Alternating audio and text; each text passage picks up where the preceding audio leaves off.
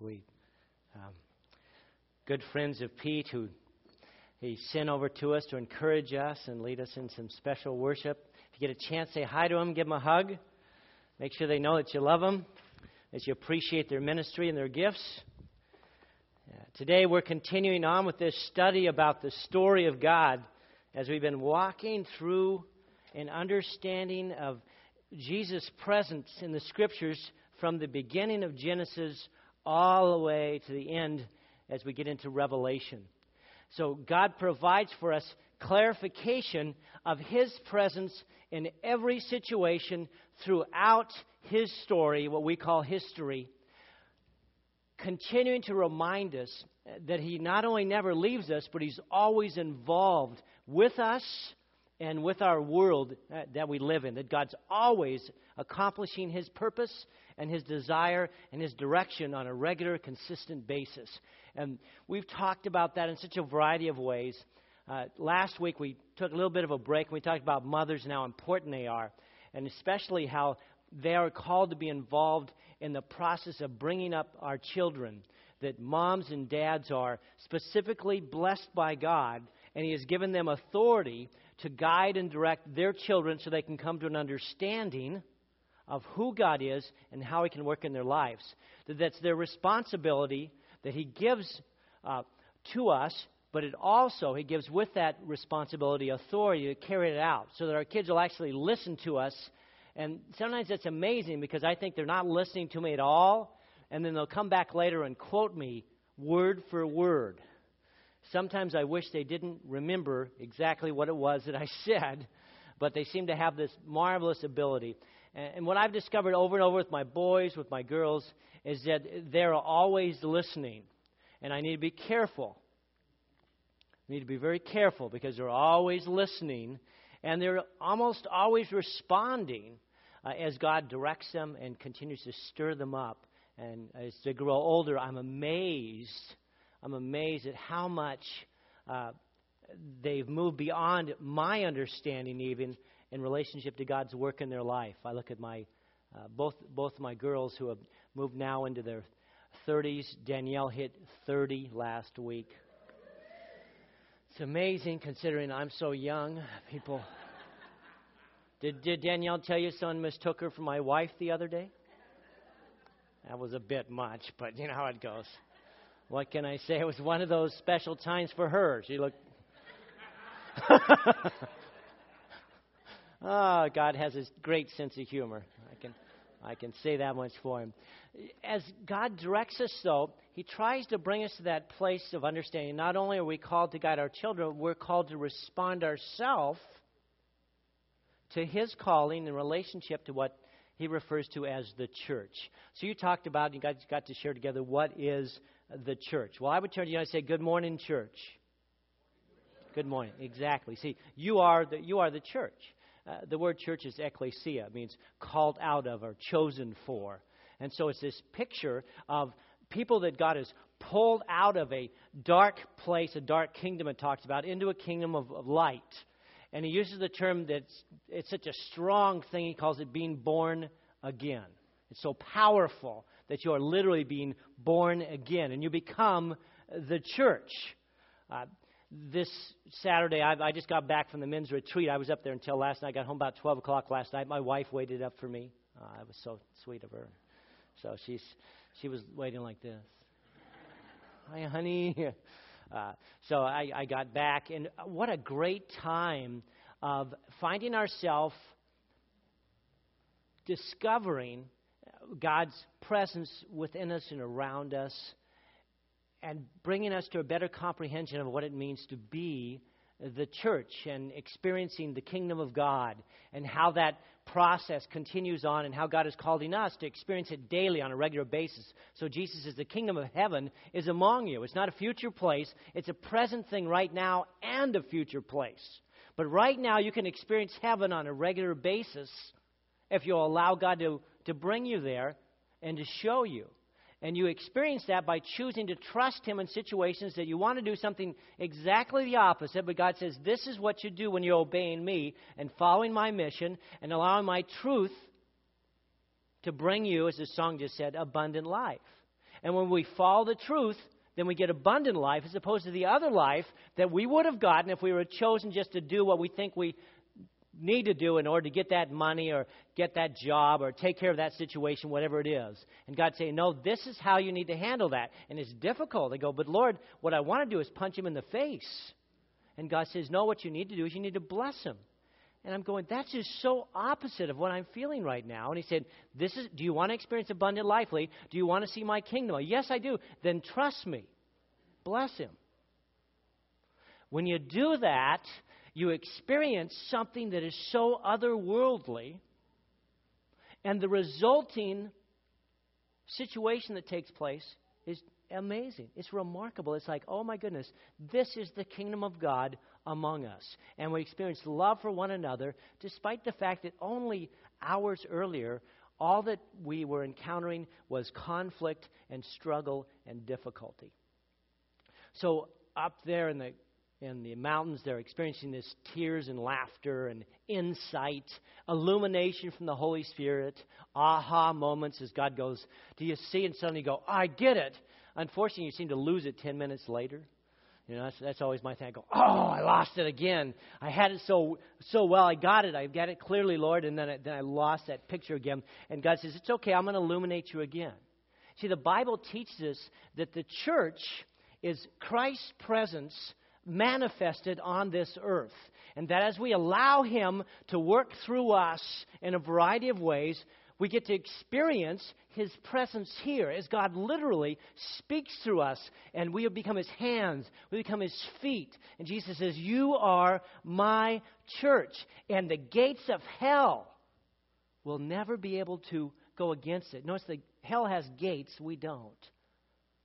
And he says, you'll actually be pushing back the gates of hell as the kingdom of God continues to encroach upon the property of Satan and calls back those whom God desires to bring into his kingdom to experience his wondrous life and power and glory.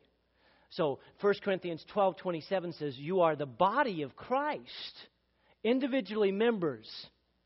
Some of you are a toe, some of you are an eye, some of you are a tongue. Yeah, I don't want to go too far here, but you're getting the idea. We're all these marvelous members of Christ's body interacting one with the other, and some of us need to pick up stuff, and some of us need to, move things along. Some of us need to carry people. Some of us need to speak for people. There's all these pictures that he's trying to help us understand. You become the body of Christ here on this earth. You are the church. You're the family of believers, these called out people. And the church is manifested both local. So 1 Thessalonians 1:1, it starts off and it says, to the church at Thessalonica.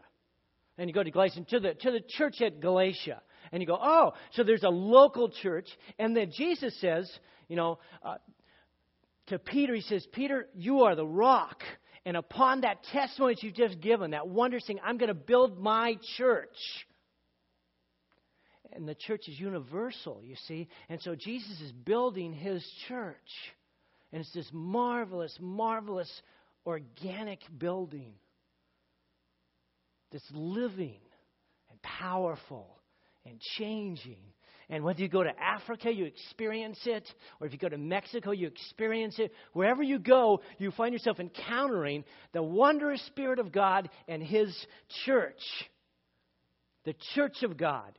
People chosen by God to proclaim and to perform his will in this world we live in. So we all know the Lord's Prayer. Right? And it says, thy will be done, thy what? Kingdom come, So you're getting this picture. And Jesus says, this is how you should pray. That God's will may be done, that his kingdom might come. And he's talking about not heaven. He's talking about here. Allow his reign to happen in your life and the life of others so they can experience abundant life. Quality life. Not this fake idea of if I have a nicer car or a bigger house, my life gets better. It doesn't. It doesn't. And quality of life is found in the midst of poverty. So he says, blessed are the poor in spirit. Blessed are the poor because they recognize their need for God. And they begin to experience the wonder of life without stuff to have to take care of and clean up and repaint and on and on and on. And we suddenly realize the stuff owns us more than we own it. God said, I want you to experience life without stuff. So Jesus didn't have any stuff, but he had life abundantly. Ecclesia, called out of, called for. We have a mission. Go into all the world, make disciples, teach them to obey all that I've commanded you, and I'll always be with you. And then we have a manner. So in Peter he says that each of you are this wondrous group of people that are called out to declare the praises of him who chose you from darkness into light. And so that's the manner in which we are involved in this glorious mission of God, a chosen nation, a unique people. The church is a miracle. You ever realize that? When the church just began, I love finding myself going back to this picture. Here's this 120 people, and that's it. The whole world, there's 120 people. Nobody else. Nobody's heard of Jesus. You know, they've come into this area, but now everyone is left. There's 120 left, and you're going, boy, Lord, this is going to be tough. So there's 120 people, and there's 160 million population of the world at that point in time. So you can kind of get the picture. It's basically, 1 to 1 million is what you're talking here. One person to every million. And today, and we talked about, Christianity is struggling a bit. I said, yeah, it's like 1.5 billion out of 6 billion, or 1 out of every 6 people is a Christian. And you go, what? Yeah, that's how phenomenal God has grown this marvelous, marvelous church. So Jesus kept giving all these pictures of a little mustard seed to grow up and become this huge thing. And he's speaking about us. He's speaking about the church of today. 1.5 billion people that have responded to the message and have experienced the wonder of who Jesus and who God is. Miraculous. Truly miraculous. God's family, chosen to love regardless. But there's something special that I want you to get, because when we talk about the church, and I think it's why the church is so special, what I've discovered is you can only love through community. You can only love through community. Commitment allows us to love one another. When we're committed to one another, we have a community that we're committed to, we're able to love one another in spite of our struggles and our difficulties. But if we choose not to be part of the community, then we choose not to be able to love. And that's why the church is called to love one another. Jesus said the mark by which you'll be able to identify my people will be simple. The number one mark that you will see is their ability to what? To love one another. But you see, if I don't know you, I can't really love you. My love is experienced after I respond to you, and then I interact with you, and then I come to know you, and then I can say, I love you. And you can believe it because I know you. And some of you will even say, how can you love me? You know all this stuff about me. I say, I don't love your stuff. I love you. And that's what God says to us. I love you. I want to help you get rid of your stuff because I want you to enjoy abundant, powerful life. So today's teaching is about the church. It's out Acts 2. So we're going to turn there to Acts chapter 2. And we're going to focus on verses 42 through 47. Acts chapter 2, verses 42 through 47. We'll read together this Acts 2:42. First I'm going to read all the way through 47. Then we'll come back and read together verse 42 here, all right? They devoted themselves. So they've come here. He has preached the first message about who Jesus is, their necessity of repenting. He says they've come for, they've been baptized, some 3,000 different men and women and children. So there's probably about 5,000 people. There's been a lot of baptizing going on. Okay? Have been immersed. They've gone through this process. And now they start meeting together. And it says they devoted themselves from that point on to the apostles' teaching and to the fellowship, to the breaking of bread and to prayer. And everyone was filled with awe, because there were all these wonders and signs performed by all the apostles, and all the believers were together. They had everything in common. They actually sold all their property. They gave away all their possessions to give to everyone and anyone who had a need. And then every day they continued meeting together in the temple courts, and they broke bread in their homes. They ate together with glad and sincere hearts, praising God and enjoying the favor of all the people. And the Lord added to their number daily those who were being saved. Those who were being saved. So here's the primary verse of this section that Luke tries to pull together for us. And you need to remind yourself, Luke is functioning as an historian when he writes down this series of letters. And he's trying to keep it fairly small so he can give it out to all the churches so they can know what went on during this number of years of the early church. He's trying to make sure you have this structure put together. And so he kind of pulls a few things together tightly to help us understand it, pulls into tight terms. And so he uses this in relationship to the church and what elements were involved in the early church that are going to continue on. We're going to see it throughout all the other letters. These elements were found in the church. Whenever they came together, these were the prime elements that were regularly and consistently there. So read it with me.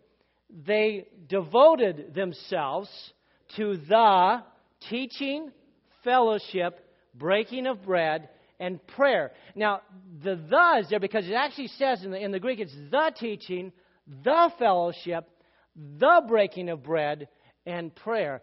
He's trying to distinguish a particular type of actions that they were involved in. So the first thing that they were involved in, the first primary element was the apostles' teaching.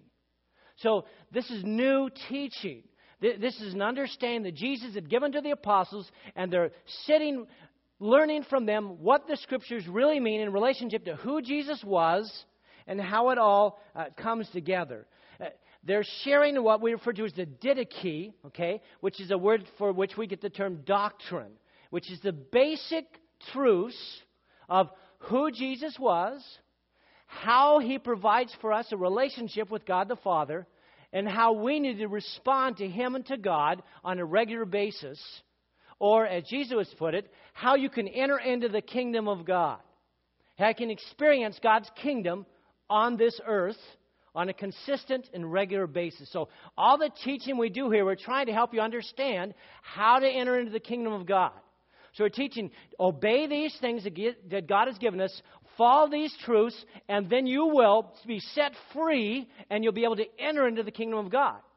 The idea being that we're all prisoners of sin and world structure and system, and we live in it, so we have to constantly have doors open to kind of push us out. We're this, okay, move out, go in there. And we go, he says, okay, start giving so you can gain. And I go, it's all my stuff.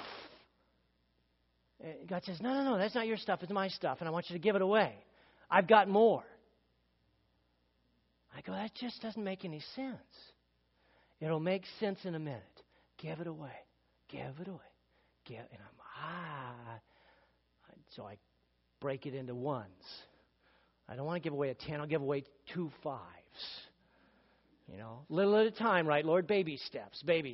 And that's the picture, though. So all these things, that's what God is teaching. He said, okay, that's the apostles' teaching. You know, do this. And it says, so they gave away everything they had, so they had everything in common.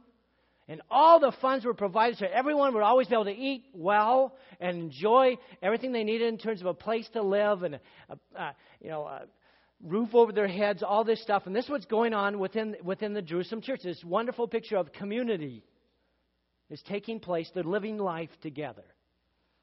And they're teaching them how to live life together through presenting truth, the apostles' teachings. Here's how we do this. No, we don't do that. No, we don't do that. Look, here's what God said. Oh, okay. Here's how you love. That's not love. No. That's called lust. That's not love. That's not good for you. You don't want to do that. You need to do this. Oh, okay. And so we learn to respond together, and we work through these issues, and we find ourselves experiencing the kingdom of God is here among you. And that's what they're experiencing. They're devoted to the teaching. They're listening. They're learning. They're growing. They're obedient to the teachings. Paul talks about it in 1 Corinthians 15. When I came to you, I spoke to you clearly about the crucifixion, of what that meant, about how Jesus lived and why He died, how you can experience forgiveness and hope and meaning and direction, how God gives us purpose. All these things I taught you when I first came. I didn't teach you my stuff. I taught you the stuff that Jesus told me to teach you. So the gospel, the core teachings about Jesus, about the King, and about the kingdom. And throughout the book of Acts is like the heart and the head of Jesus. So if you tear apart any page and then you open it up, it'll have something about the head or the heart of Jesus. This is what Jesus said. This is what Jesus did. That's what the whole book of Acts is about, over and over. Jesus, Jesus, Jesus. Get over this Jesus thing. And they don't. They say, no. You don't want to get over it. You want to get into it.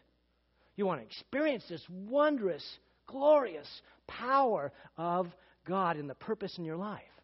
And then the scripture goes on in 1 Timothy. He says, Paul is talking. He said, somebody's asked him, well, what's the goal of all this instruction that we're getting? We're getting all this teaching. Why are we doing this? He says, the goal of our instruction, and you look at that verse here in your outline. He says, the goal of our instruction is love from a pure heart, a good conscience, and a sincere faith. It could actually be, is love from a pure heart, a pure conscience, and a pure faith. It's really all three the same thing. And he's saying, our goal is that you might be purified so that you can love, so that you can have a conscience that says you're doing the right thing, and so you can have a faith in which you're moving forward and experiencing God's kingdom on a regular basis. And this idea of sincerity or purity, it actually comes from I'll give you a story.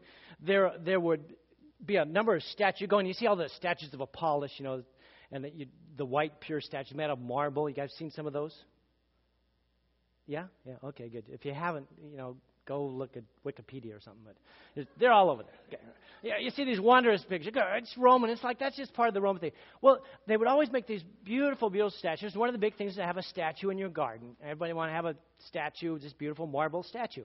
Well, the problem was much of the marble wasn't pure. It wasn't really done all that well. And the guys, to get around it, they would actually fill them with wax. So they would clean it all up, and they'd fill all the empty spots with wax. And you'd look at it and look like, wow, this looks really good. But when you got it in your garden and the sun hit it, yeah, it started to melt, and you go, oh, man, did he really do that to me? So the picture of sincerity, it actually means without wax. You're pure. You're without wax. You're pure marble without wax. So when the sun hits it, wow, they really are pure. They truly are made that way. They have a sincere, without wax faith. And that's what Paul says. That's the mark. You find yourself loving one another for truth, out of a motivation just to love, not to get anything back, just to love. This wondrous ability that God gives us, this pure thing that enables us to love and to hope and to have faith and watch God work. So we're drinking the good water, someone might say. I just went down to Mexico. What do you not do in Mexico? Don't drink the water. It's all got to be bottled. I'm wondering about the bottled water. Okay? I watched the guy in the back room when he was... no, not really, but I always think, this guy in the back room filling these things up after you recycle them and just bring them back over, and we think it's fine, so we end up being fine. Probably not. No, it's real. Don't drink the water. Well, in our case, we're supposed to be devoted to this wonderful teaching that God has had, and we find ourselves becoming pure. It takes away the wax out of our life, and we become pure and whole and complete. That's the first distinctive of the early church, devoted to the apostles' teaching. Second distinctive, they were devoted to prayer. They were devoted to prayer. I'm going to ask a couple of our people to come up. I talked to them earlier, and they're going to pray for us on specific areas. Now, if you got your outline there, you're going to notice. So those of you I talked to, you're going to come on up here. Ken, come on up, and Mary's going to come up, and Judy's going to come up. And that's going to be good. We'll do those three, because I need a little help here. You get tired of my prayers, so I thought, well, we'll let some more sincere people pray for you. And as Ken said, everybody likes my wife more than me. Well, I didn't say it. God said it. God said. He told me that too. Oh, he said that? Yeah, he said that. He said that to me too. Okay, so what we're going to do here is oftentimes we talk about prayer. Here it says Epaphras prays for you on a regular basis, but he prays that you might become spiritually mature. See, oftentimes we pray, Bill, Pastor, will you pray for me? My back is hurt. Will you pray for me? My daughter is struggling. These different things here. And I'm saying we need to be praying for spiritual maturity. And the process of prayer is one in which we move into the presence of God And we ask for the power of the Holy Spirit to move us and to change us and to get involved in these circumstances. And Jesus is exalted. So we pray in whose name? Yeah, so we come to the Father in the name of Jesus. We say, okay, I'm coming to you in the name of your Son, and your Son told me. And he goes, okay. And he says, therefore the King will respond to you. The King will respond to you because you're coming in the name of his Son. So you get praying for growth. And so I've brought up these 3 spiritual giants here, and they're going to pray simple prayers that I've asked them to walk through. These are biblical prayers. Because sometimes you say, Pastor, I don't know what to pray for. Here are 5 biblical prayers, okay? So I'm going to do the first one. And the first one is in relationship to this. It says in Ephesians 3:18, I pray that you'll be able to feel and understand how long, how wide, how deep, and how high Christ's love really is, and to experience this love for yourself. Now, many of you know someone who needs to understand and experience God's love, right? So close your eyes, and I'm going to pray, and you guys kind of pray along with me this simple prayer. Father, today, I ask that you will speak to this person's heart. I've got a person in mind, Lord. That you might help them to understand that you love them. And that you will do something specifically to bring that truth to light. Let them experience and understand that you love them. Lord, I ask this in Jesus' name. Amen. Okay, so I had someone in mind I brought there. I hope you brought somebody for the Lord there too. Now, this next prayer is a prayer I call eager to do what is right. You pray that they might be eager to do what is right. And I call this is a parental prayer. Hey, I got Ken to do it, even though he's not a parent. But yeah, I think he feels like he's your parent as he shares with you every week and tries to encourage us there. So it's, I pray, Paul tells us, that you would be eager to do what is right. So I'm going to ask Ken to pray that prayer. And I want you to think of a person. What person you think of? Lord, I want to bring this person to you that they might be eager to do the right thing. Heavenly Father, we hear this command to be eager to do what's right. Lord, please get my heart right to start with, Father. And we pray for those who don't understand this concept, Lord, that they would be moved by the Holy Spirit to begin to seek to do and be eager to do what is right, Lord. We give you praise, and we ask these things in Jesus' name. Amen. Amen. And next scripture says this: I pray that the God who gives hope will fill you with so much joy and peace while you trust in Him. Who needs more hope in their lives? And we're like, I could use a little more hope, Lord. Yeah. Who doesn't need more joy and more peace? So, as Liz would say, enough chit-chat. Let's pray and ask God to do these very things. And I'll do this one myself, okay? Father, we come to you and we ask that you might fill us with joy, that you might overwhelm us with peace, and that this day we'll find ourselves, when we get shaken, just bursting forth with words of thankfulness for who you are and for what you've done, or with silence as we find ourselves rejoicing in the peace that you give us in the midst of difficulty and struggle and pain. Today, Lord, we ask that you might grab each one of us here and allow that to take place. I ask that in Jesus' name. Amen. Now, this next one I'm going to ask Judy to pray for, and it says, I pray that God would give you a spirit of wisdom and revelation. And I want to give you understand that I watched a TV show a while back, and it was a young lady whose mother had died.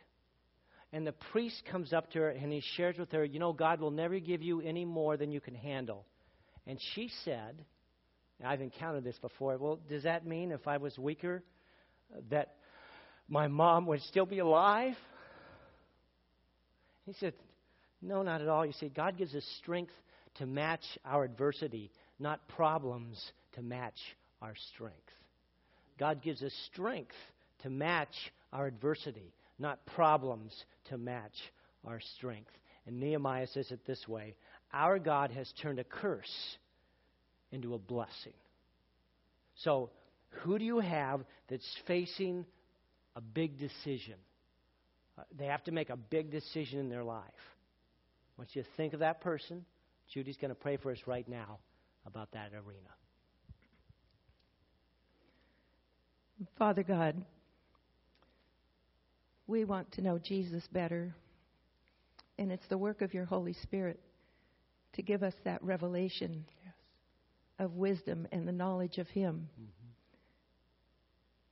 And that wisdom and revelation can give us help in our decision making. Because we want to see Jesus in the situation and follow the leading that Jesus would give. And we ask to be empowered through the Holy Spirit to follow Jesus as we understand and grow in the revelation of who He really is in our lives, in every situation we face. And we thank you in Jesus' name. Amen. Amen. Amen. Last of these 5 prayers, 2 Thessalonians 3:5, it says, I pray the Lord will guide you to be as loving as God and as patient as Christ. As loving as God and as patient as Christ. And I've asked my wife, Mary, to pray for us along that end. Lord, I don't like praying for patience. I'm always scared of that. Yes. But I do like praying that you would help me love others. And it just seems to be that's how it flows. And loving and understanding someone gives me much more patience with them. So I know, Lord, that's what you model for us.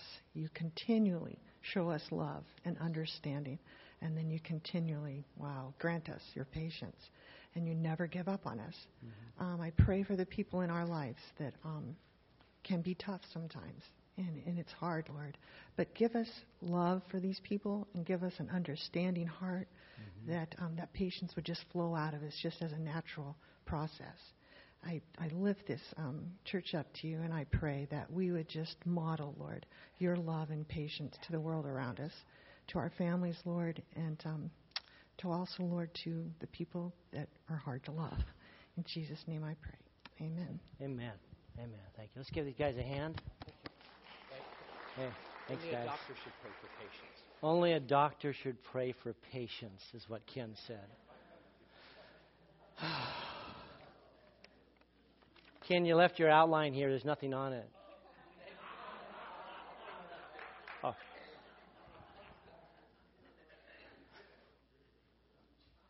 Forgive me, Lord. But it was fun. Oh, my goodness. So the church is involved in prayer, and the church is involved in the teaching. So they're learning about who God is and how He can work in their lives, and they're kind of rubbing off of each other, and they're praying consistently and regularly, one for another. They're involved in this process. And it's just the third thing they're involved in. I think it feeds right out of that prayer area, is a thing called koinonia, or fellowship. And we use the term fellowship, which is one of those words that I always go, what does that mean? Fellowship. It just sounds weird. You know, hey, let's go fellowship together. That sounds awkward, doesn't it? Just like, okay. So what is this word? The word is actually koinonia, and it means common partners. Common partners. So if that helps any. If you want to remember the word, someone taught me so I'd never forget, they put a coin on their knee and say, that's koinonia. I went, okay. Koinonia. Okay, good. So you're never going to forget it now. Sorry, that's what's going to happen to you. You're going to go, oh my goodness, Pastor, why'd you do that? Koinonia is this marvelous word that talks about partners who not just get along, but they think alike. My wife and I, we've been married now some 38 years, and the amazing thing is she will think of something as I'm thinking. It gets a little scary at times. She'll go, how about we? And I go, whoa. I was just thinking of that exact, even the words he uses are the same words I'd use. And that's koinonia. That's this common fellowship, common thinking, common acting. It's a sense of oneness that you experience when you're together on a constant, consistent basis. And what happens is when we experience koinonia, the person becomes our best friend. Okay? And we find ourselves, Danielle's one of these. I don't know how well you know Danielle, she's my daughter. But when she was 10 years old, we would go on a trip and we'd stop and there'd be a pool at the motel. And she'd have 5 new best friends. Okay? By the time she got out of the pool, Dad, meet my new best friend. We go, oh my goodness. She has this remarkable ability to koinonize, to develop this instant relationship with people. They just go, wow. She got it from her mom, who does the same thing.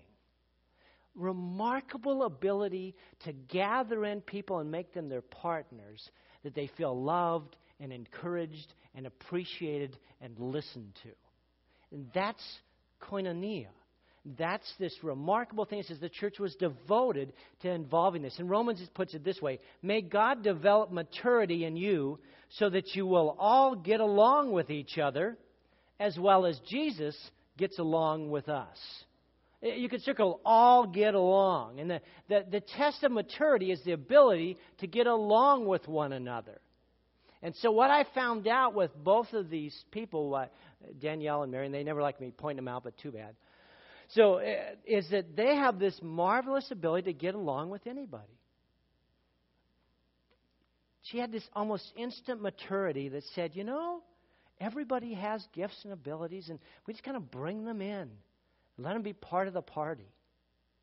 And everyone feels welcomed. That's maturity. And the mark of maturity, the first mark of maturity in the church is the ability to get along with one another. The other thing, the opposite is true, is churches that don't, you've been to churches that don't get along? It is so uncomfortable.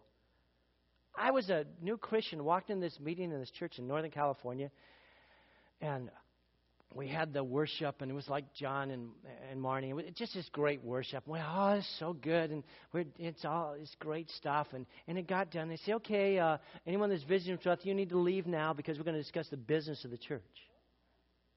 I was like, okay. But I stayed in the back because I do things like that. So I kind of stayed in the back, and I watched them gather together and start arguing about everything. And I thought, this is the church? Really? This isn't koinonia. This is wrong. And I was a new Christian, but I recognized this was wrong. This was not of God. And I think God's heart just breaks when he sees his church caught up in all this critical interaction. And I really think, I'm going to pick on John and Marnie, I really think Paul and Marnie should have sang this song instead. If they were really in touch with God, they would have sang Amazing Grace. Not This Is Amazing Grace. And we're laughing, but some of you thought some of that. It was a different thought. I wish they would do this song. And I go, maturity is we learn to get along and enjoy whatever it is that's being brought to the table. So when we sit down at dinner and it's, whoa, we've got this marvelous chicken salad. Oh, thank you, Jesus.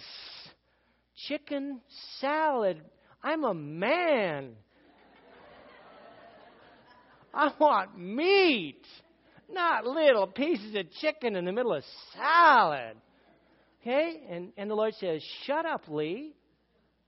Aren't you blessed? And eat the salad and enjoy it. Rejoice in what God has brought to the table. And that's the cry of koinonia. I don't say, I'm not going to eat that. We learn early on, you eat what's brought before you. If you go to somebody's house, and you sit down, and they give you spaghetti that you hate, you eat every bit of it. Oh, man. It's a sign of maturity. Choke it down, baby. Choke it down. Or do the old in your napkin thing. You can kind of move it. You're getting the idea. Koinonia is this marvelous ability to love other people more than you love yourself or your own ideas or your own opinion. And you find yourself getting along and interacting with each other because you love each other. And it continues on with a process of praying for one another and sharing our faults and our struggles one with another. And instead of looking at them and thinking, wow, you really got a problem, you're right, you go, oh, and you listen, you care, and you pray for them. So it's interesting that the scriptures, we keep walking through this, says you need to admit your faults to one another. Not to the pastor, not just to God, not just to account. Admit your faults one to another, and then pray for each other so that you may be healed. You see, there's a big difference between forgiveness and emotional healing. Forgiveness comes when I come before God and say, God, will you forgive me? And God forgives me. But sometimes I don't feel forgiven. And I need to gather together with a group of friends that are with me so they can affirm with me that I have been forgiven. And they pray for me that I might experience that forgiveness in my life. And they begin to take away that scar, that emotional scar that's within me. And I go, how marvelous it is, because if they can love me and forgive me, I'm sure God loves me and forgives me. And this koinonia has this wonderful healing process that takes place in our life. And then we find ourselves getting even a fresh start. Like Proverbs 28:13, it says, anyone who refuses to admit his mistakes can never be successful. But if he confesses and forsakes them, he gets another chance. And see, in the midst of these groups, when we mess up, we come back in, we say, I'm so sorry, I got all upset last week, I blew it, I got angry, I shouldn't have said those things. We say, oh, we love you, come on in, it's all right, you're forgiven, now let's pray for you. And so you pray for them and ask God to bless them, encourage them, and let them know how much we love them and appreciate all the things they bring to the table. You see, because when you're with this kind of a group, they're busy about rubbing out your issues, not rubbing them in. And so they're busy rubbing out your struggles and your difficulties, and you find yourself going, I really like being here. Because this is a place not just of safety, but it's a place of love. It's a place of koinonia. It's a place of healing. There's a fresh start. There's newness. And it goes on to say, if we live in the light as He is in the light, then we have fellowship one with another. Koinonia, one with another. We quit hiding our stuff. We say, this is who I am. And help me to become who God desires me to be. And be involved with me in the journey. Because it's a journey. And we continue on. I want to experience more of the kingdom of God in my life. But I'm struggling here. I'm struggling there. Well, let me help you and work with it. And we're involved in that process of honesty and transparency and truthfulness. And isn't that the kind of people you like to be with? Do you like to be with the jerks that talk about how wonderful they are? Of course not. And the people that are so high and mighty and they're so holy. Every time they walk in, you sing, holy, holy, holy. It's like, oh, please go somewhere else, because we're not having any fun while you're here around us now. And you go, oh, boy. Because they're just so stuck up. They're so caught up in their own world. And it's false. It's fake. It's all pride.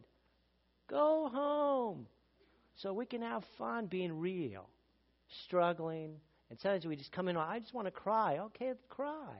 Let's cry together. You know me, I'll cry with you. We're both crying. What you cry about? I don't know. They needed to cry, so I cried. I had koinonia. Okay? Heart to heart. You got the idea? That's what was going on in the church. Is we're getting up everything. We're struggling together. We're rejoicing together. We're laughing together.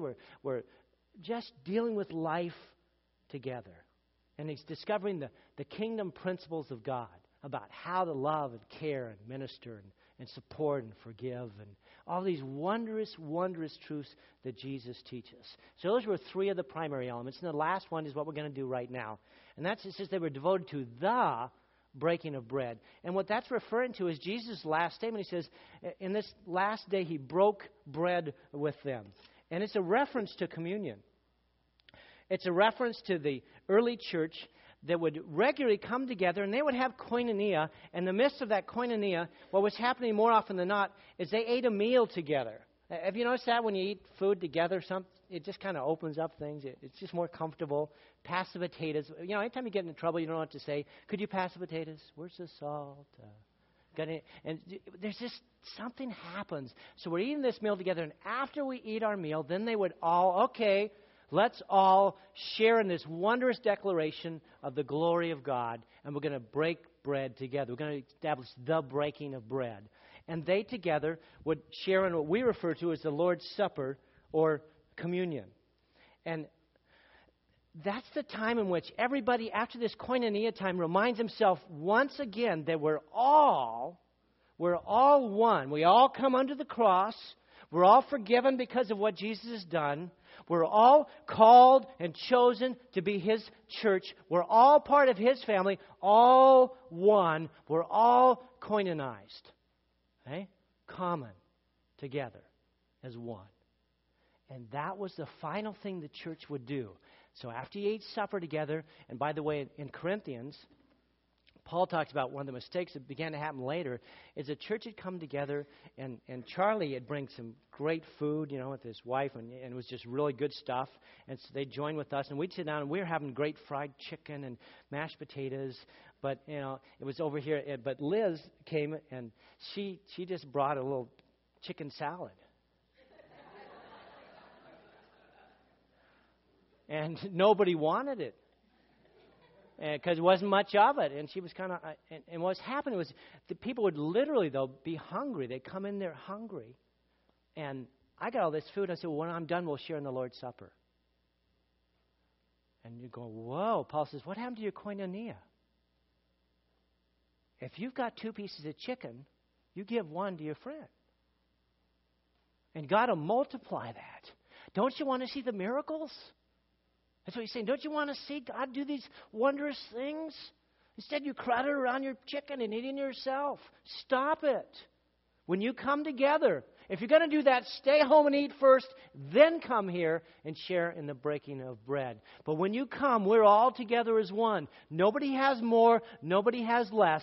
All as one, we share in this wondrous time of communion with God and with one another. We are one.